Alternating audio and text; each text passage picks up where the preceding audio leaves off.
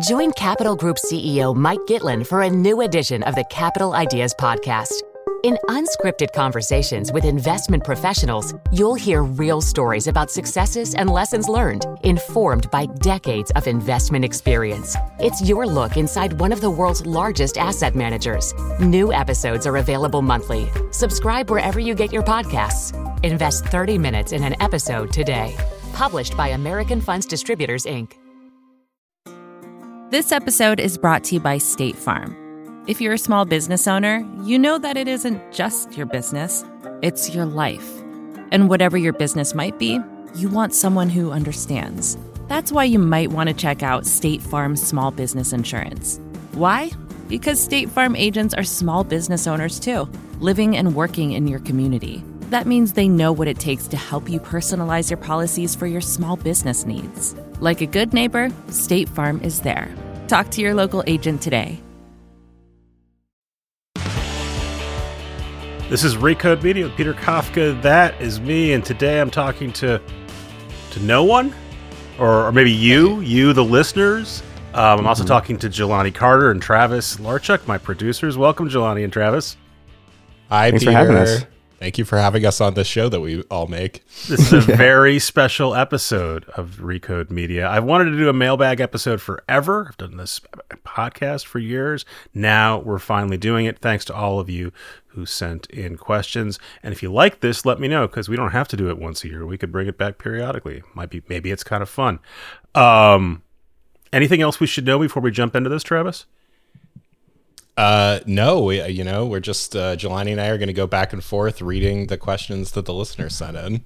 I think everyone who listens to this podcast will understand what we're doing. No, we came up with this format. Yes. Yeah. No, and Travis is the one who's always telling me that when I'm discussing something with someone and we use jargon or lingo or a concept that maybe isn't familiar to everyone, that we have to stop and explain it or ask the guest to explain it. So that's what we're doing here, to get very, very meta about it. Did I do a good job of explaining the mailbag format, Travis? You did great. Okay, great. I guess we should explain what mail is and what bags what bags are. Okay. So do you want me to kick it off, Travis? Yeah, go for it. This is from Allison in Brooklyn. What do you perceive the trajectory to be for Twitter in 2023? I just received a Twitter Blue invite and I don't know what that is. How can someone use Twitter without feeling they're betraying their ethical beliefs? Will more people turn to Substack? Do you think Twitter will continue to feel like a party where a few people are left and will eventually make an exit? Is Twitter in hospice? Can it be rebranded? I did a BBC interview right when Elon Musk was buying Twitter, or officially taking control of it, and the newsreader, they call them, asked me to make a prediction for Twitter, and I said chaos. And they said, well, can you be more specific? And I said, no, chaos. And I got to say, that was a pretty good prediction, and I think that's going to be where Twitter's at for a while. I think at some point, both our general interest in Twitter and the antics of Elon is going to die down. I think it's already dying down. People are sort of sick of the Trump-like daily provocation that's coming from Elon Musk. I imagine Elon Musk will also tire of provoking people at some point, but I don't think the general contour is going to change, which is that a lot of people who've used Twitter for a long time are going to see less value in it, either because they don't want to be there, they don't support Elon Musk or his politics or anything else he's doing on the platform, or frankly, other people have left, and so you have this unvirtuous cycle. I've definitely noticed, and this was happening before Elon Musk took over Twitter, that more and more of the conversations I used to partake in on Twitter were going away. They were well documented. They go to Discord or newsletters or Substack, and I think a lot of that is going to happen. I don't think there will be a one-for-one Twitter replacement. I don't think anyone's going to build anything like Twitter. Again, the people who built Twitter didn't mean to build Twitter the way they built it. Remember, there was an SMS product that became this thing. And there are very specific use cases for Twitter that I don't think will be replicated anywhere else, and they'll just go away. And I think that's, it will suck for individual people who relied on Twitter to get X or Y. But remember, this is a service that didn't exist until 2006. Most people weren't using it until well into the 2010s, and most internet services have a half-life, and I think Twitter is on the downslope. Is that a fulsome enough answer for that multi-part question? Peter, Yeah, what do you I think make so. of the ethical side of it, of folks who aren't so into Elon struggling with whether to continue using Twitter or bail out? I think it's like other high-profile complaints about services people use that are owned by people they dislike, right? Yep. Facebook is one of them. Uber under Travis Kalanick used to be one. And the correct thing to say is that people who are making those complaints, I don't want to be part of this service because this person uses it, are a very, very small and vocal minority. But it can be meaningful, right? It turned out after the fact that Uber really did see a drop in bookings when people were protesting Travis Kalanick during the beginning of the Trump era. Definitely people dislike Facebook and or Mark Zuckerberg, even if they're still using WhatsApp all the time and Instagram all the time.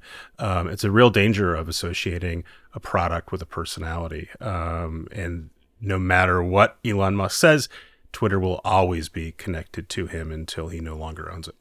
I actually have another question going off of this question. Putting the business part of it aside, from a user experience angle, like what would you change about Twitter to make it like your ideal version of Twitter? I mean, I've been using it for a long time. I wish that some of the people who were using it when I started using it were still using it. And that's it, because I was there early enough for like you could really actually interact with some of the people you in my case, wanted to write about. It was used by tech people and VCs, and they were saying lots of interesting stuff. And eventually they all wised up and left. So it's several iterations of Twitter since then. It's fine. I mean, I think for my purposes, I can use it to say stupid stuff. I try to not do stupid stuff late at night where I can get myself into trouble. I can promote things like this podcast and stories I've written. I'm also very aware that this is not the place that's going to generate the most attention for any of my products. I'm kind of okay with that. It can entertain me or enrage me in equal amounts. And I'm a word person, and it's good for that. I've recently been contemplating, even for this podcast, I tried soliciting reader responses using Instagram, which I've never really done before. And sure enough, people responded right away. Anyway, you were asking me what would change. I think it's fine. I don't want it to be a video platform. I don't want it to be a payments platform. I want it to be a place where I can type out short messages, people can respond to them, where I can read short messages and news updates. That makes me pretty happy. I can also read what people had for lunch and whether there's an earthquake in San Francisco. What do you guys want in your Twitter? I just want to say, so the idea of having a 4,000 character limit does not appeal to you at all. No, that's called a Substack. Yeah, I mean, I've been using, I am younger out of the two on this show. I've been using Twitter since I was a sophomore in high school, and it's pretty much been half of my life on Twitter. And it sucks seeing it go in this direction, seeing like such a crazy downturn. I'm friends with a lot of creators, and like that whole ban on not being able to use outside links to promote your stuff was definitely very crazy, and a lot of my creator friends were hurt by that. I think since then they reneged on that. He switched it back. That ban lasted less than a day. But there's yeah. always going to be crazy stuff going on as long as Elon Musk. Yeah, absolutely. And it's interesting because I've had a few friends that used to do software development on Twitter, and they were saying like this whole process of him just like testing out stuff and taking it away so quickly is kind of unheard of, because they would test out products for months in advance before they would push out, you know, different features. The fact that he's just kind of like A/B testing in real time is very crazy to them, which is pretty insane as a consumer seeing it happen. But I mean, I'm gonna ride the wheels until the wheels fall off, but it is a you're gonna be a dead ender like me. What about you, Travis? Yeah. You send out the occasional snarky. I send out the occasional tweet. You know, I think I would prefer if people who incited insurrections could be kept off of the platform. I agree. That's pretty much my main beef. Yeah, that's a fine point. And I will say, as a straight white guy, I don't get harassed on Twitter. I got harassed on Peloton the other day. Peloton was sending out naked lady spam followers. Wow. I'm not the only one.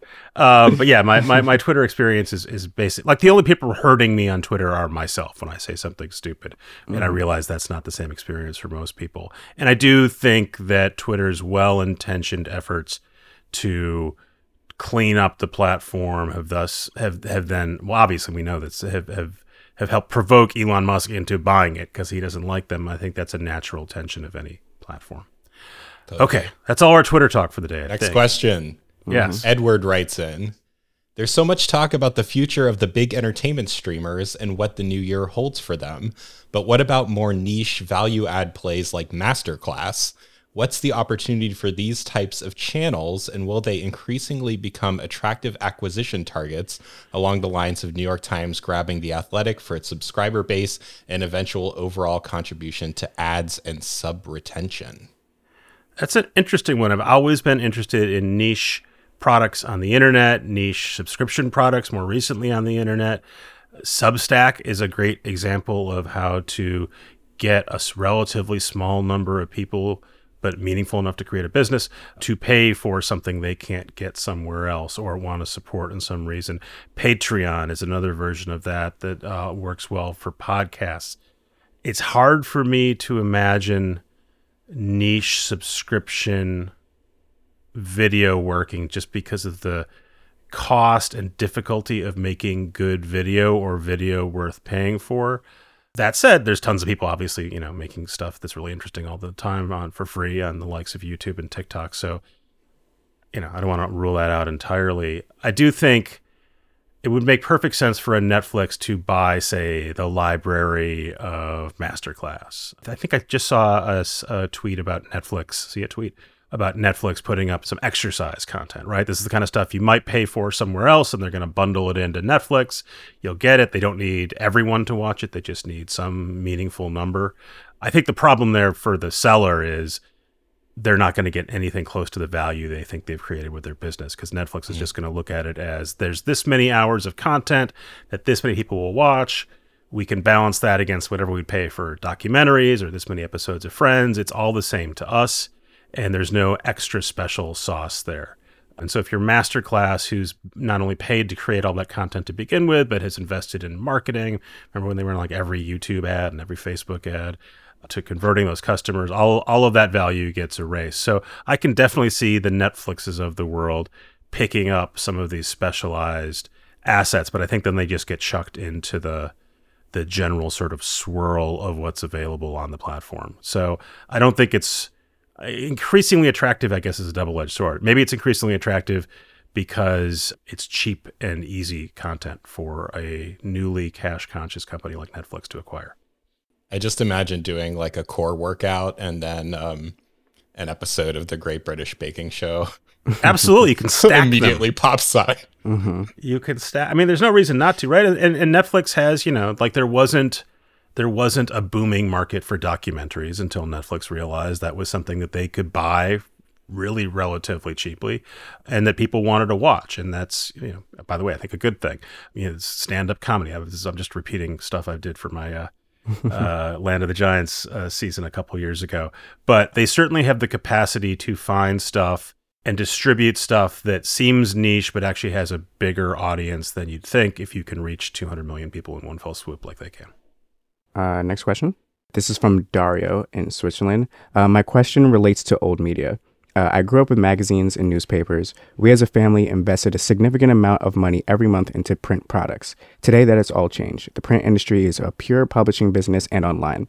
I still visit the websites of the same publications, but I don't want to spend money anymore.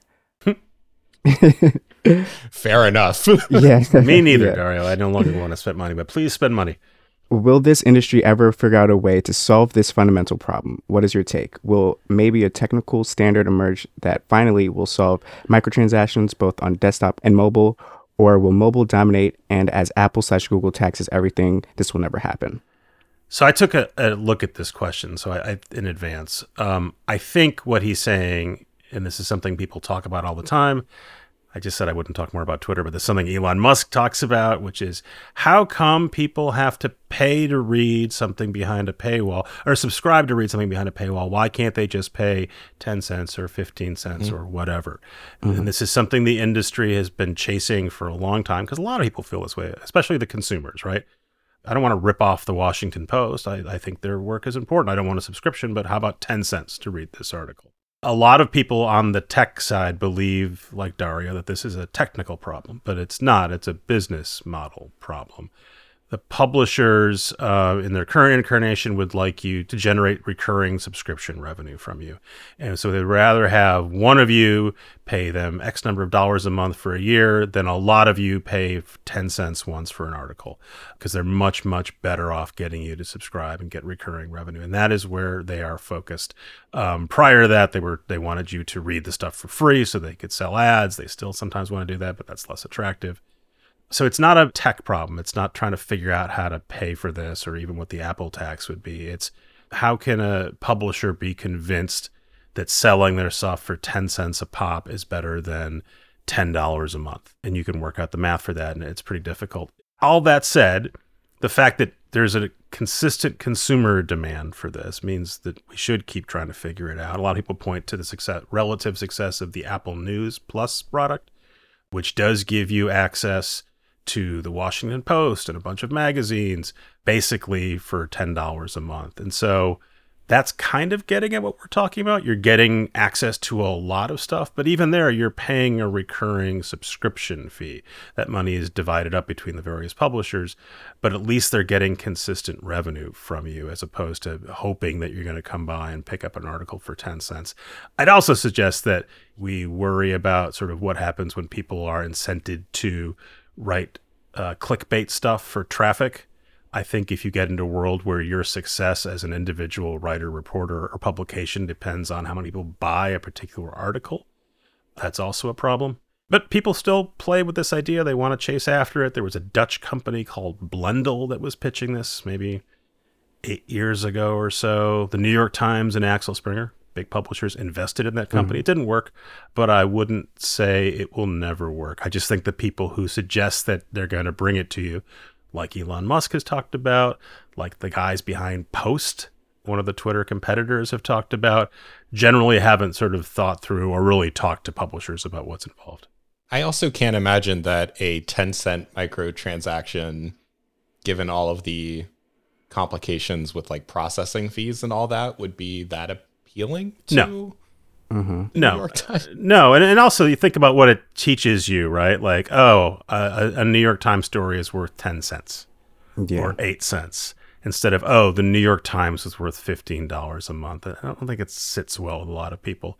Again, there are models for this. And in the old world, particularly in Europe, selling magazines on newsstands one at a time was a significant part of the business. Not so much in America, although Janice Min, who we had on a couple months ago, one of our best interviews of the year, I thought, talked about the glory days of Us magazine, Us Weekly, where once she passed a certain number of newsstand sales, each additional magazine that she sold a la carte was worth like $1 or something. And so they really, really racked up when you could sell a lot of things at a newsstand, but we don't live in that world anymore.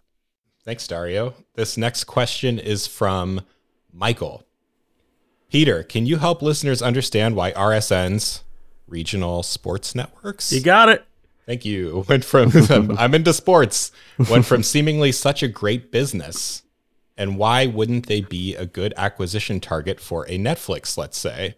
It would seem to be a way to get very sticky subs without having to pay up for crazy league rights. And Mike is from Long Island. Hey, Mike from Long Island. In case that informs your answer. So Mike from Long Island is talking about networks like Yes in the New York area, which is what you need to have if you want to watch Yankees games all the time. And I don't, because I don't like the Yankees. And I was going to gas on about this, and I'm still going to gas on, but I thought it'd also be useful if I consulted someone who actually knows what they're talking about this. So I reached out to John Arand, the excellent reporter-editor over at Sports Business Journal, and asked him to weigh on this. And here is his short answer. Thanks, John. Regional sports networks face the dual problems of ever-increasing right fees they pay to teams, combined with shrinking distribution that affects their affiliate revenue. It's a problem that's much more pronounced at the local level than national level because RSNs have much less scale. So they're bad businesses to begin with, is what John is telling us. And then John goes on to explain that the RS business would make a terrible investment for any streamer right now, Netflix, Apple, Amazon, Google, for a lot of reasons. The most obvious is that any streaming services needs the scale of all of the RSNs. Currently, they're too spread out. Sinclair owns 19, NBC owns 7, Warner Brothers owns 3. There's a lot of individual ones. And you can see an example of a company that tried to buy a bunch of these. That's Sinclair. They bought a bunch of RSNs for $10 billion in 2019. They are now deeply leveraged and worth only a fraction of that amount. So I outsourced my answer there. Does that make sense to you, Travis, a non-sports consumer? My boyfriend loves college sports, and he is a subscriber to ESPN plus whatever. And I'm always blown away that like any college basketball game you ever want to watch is somehow available to stream on the internet now. So yeah, I guess I have no understanding. You can cut this all out, Jelani. I think it's useful, right? Because what ESPN did is lock up TV rights for all kinds of college sports. They have limited capacity to show all those college sports because not many people want to watch, college lacrosse or whatever, but some people do. And what they found is you can take those rights, put them on the digital subscription platform, ESPN Plus, where there's an infinite amount of space. And then you get both sides of the equation. You get the high profile, high demand stuff that you can put on your linear TV channels, which reach a lot of people. That airspace is very precious. And then you can take the niche stuff, and this goes back to the niche question we had, where you have essentially unlimited shelf space, but you ask people to pay for that. So people like Travis's boyfriend who want to pay for college sports will pay up. Yeah, see, my friends are on the other side of that, where they do watch a lot of sports, and especially like, I don't want to say extreme sports, but like they watch a lot of MMA. We watch F1. There's definitely football fans in my friends and family, but not necessarily everybody wants to pay for all those services. So they use other ways to watch them. So we should do a piracy episode in 2023 because that's a good idea. It's coming back. Piracy, it's back. Yeah. If you have an Amazon Fire Stick, you can watch anything. That's what I realized. Jelani, I think the next question is yours. Okay, cool. This is from Ludovic from Europe. You have strong analytical skills, a deep knowledge of the media and tech environment, as well as one of the best possible networks in the industry. Didn't mention how handsome I am. Did you ever consider switching sides to work on the business side? If yes or no, why not? So you can answer that first question. And then can you give examples of guests you always wanted to have on your podcast but did not accept yet? No, I'm not really fit to do much more than what I'm doing right now, for better and for worse. Some people who, in older days when I used to spend more time like writing about startups, saying, "Oh, you might be a good VC," and there are some crossover components to like VC and journalist. I think you do a lot of work by yourself. You're trying to find interesting people and things and learn about them and maybe tell other people about them. I would be terrible at picking promising startups and or wooing them or telling them why my company should put money in them. Yeah, and every other business job that's ever sort of come my way involves me managing people.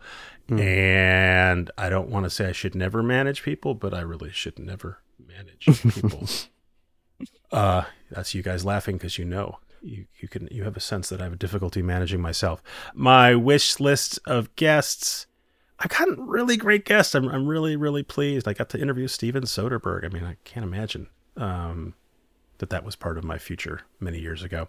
I would always like to talk to Stephen Colbert. I like all the comedy hosts, but he strikes me as deeply interesting and humane, and I would love to talk to him about grief and many other things. So he is right there at the top of my wish list. Who's on your wish list, guys?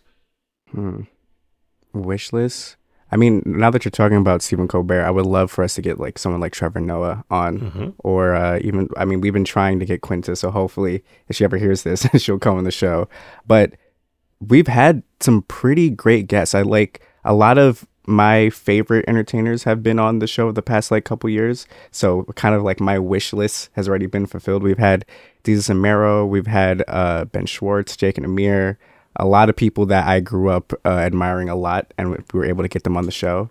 So I'm fulfilled at this point. Happy customer. I'd want, if Bob Chapek exit interview, I want the real tea. Yeah, that's one of the things with people who run companies and one of the frustrations I have with interviews and this kind of format is oftentimes you finish talking to them and it's kind of a strained interview because they're limited to what they can say. We stop recording. They go, well, what I couldn't tell you while we're recording, and then they tell you this part. And so oftentimes it's why talking to people who are no longer running those companies is more interesting because they can be more expansive. So maybe we will come back to Bob Chapek at some point. We'll be right back talking to Peter Kafka afterwards from the sponsor. Did you know the Capital Ideas podcast now has a new monthly edition hosted by Capital Group CEO Mike Gitlin? Through the words and experiences of investment professionals, you'll discover who was their best mentor, what's a mistake they made that changed their approach, and how do they find their next great idea. Subscribe wherever you get your podcasts. Published by American Funds Distributors, Inc. Support for this show comes from Sylvan Learning. As a parent, you want your child to have every opportunity, but giving them the tools they need to tackle every challenge, that takes a team. Now more than ever, educational support tailored exactly to what your child needs can make all the difference. That's why parents have trusted Sylvan Learning for 45 years as the ultimate teammate in their child's educational journey, instilling in them a love for learning and a passion for reaching the next level. And Sylvan's Insight Assessment can identify gaps in learning and areas that could be of concern for your child. It's a 360-degree view into your child's learning that you can't find anywhere else, and helps ensure that your child didn't miss something in school that might put them at a disadvantage in the future. And right now, it's the best price of the year at $29. Go to sylvan29.com to learn more and get your child's assessment for only $29. That's SYLVAN29.com. Okay, and we're back. I've made Travis and Jelani laugh during the break, but I can't share that story with anyone. Travis, do we have another question? Hey, PK, longtime listener, first-time submitter. As a media podcaster, I'm curious what media, movies, music, TV, video games were most influential to you. What are your go-tos, top 10s, desert island picks, yada, yada, yada? So most influential. I'm just thinking of authors right now for some reason, and that is Michael Lewis, who I read in college, read Liar's Poker, and it had never occurred to me at that time that you could write about business in an interesting way. And it kind of blew my little mind. And then after college, I started reading the Wall Street Journal because I had a job at a place that got the Wall Street Journal and had never considered reading the Wall Street Journal. And back in those days, this is pre-Rupert Murdoch, so it's a long time ago, the Wall Street Journal was a business newspaper. It was also basically a magazine that came out each day. And so they would have these amazing feature stories that really were barely about business or if at all. I remember being really impressed with a guy named Tony Horwitz, who won a Pulitzer for a series where he took, the premise was, jobs are coming back to America. Bill Clinton says the recession's over. These are the kind of jobs that people were hiring for. And they were things like being, a mail sorter, or someone who was doing telemarketing, or someone who was working at a chicken rendering plant. And he went and took all of those jobs. And it's kind of stunt journalism, but it's also not stunty at all. It's literally just doing the thing and describing what it was. And I found that really eye-opening. And I've never done anything like that, but it was always impressed me that sort of the idea that business journalism could be much more expansive than sort of a recitation of a merger or an earnings call. And that's always been impressive to me. Yeah, I think that's what I got in my head right now. I'm impressed that you picked reading stuff, because the question was movies, music, TV, and video games. And you're said influential. So that's that's what I think about. I mean, I really liked Time Bandits when I was a kid, but I can't really tell you that affected my view of the world. Mm-hmm. And a lot of stuff is stuff that music and movies are, things that mean a lot to you when you're a teenager and in your 20s, and then you kind of stop consuming new stuff, I think, for a lot of folks. So it's more of a I don't know, it's influential. It's more of when did you stop consuming new stuff? It's maybe a more interesting question. I don't know if that's more interesting. Jelani, I think the next question is yours. So this question comes from a very special guest that I'm pretty sure Peter knows. I'm going to play this. Peter may have just sent money to. Yeah. Hold on. My name is Ben Kafka, and my question is, on what platform do you consume the most media? That is from Ben Kafka. That's from Ben Kafka, who has been on this podcast before and sent me that very earnest voice memo from the bathroom of his high school. So thanks for that, Ben. Oh, no. He wasn't vaping. That's what most kids do. Okay. All right. I'm looking. This is not just top of my head. This is what Apple Screen Time tells me. Oh, no, Peter. I'm looking at it right now. I'm not going to tell you the total hours because those are humiliating. But by far, it's Twitter in terms of hours per week. Then there's a game called Golf Clash, which is not really a platform, so we won't count that. And then TikTok.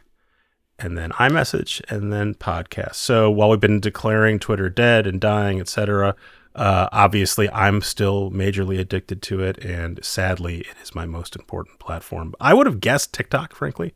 I feel like I spend way more time on TikTok than anything else these days, and have to frequently set a screen time limit so I spend less time on it.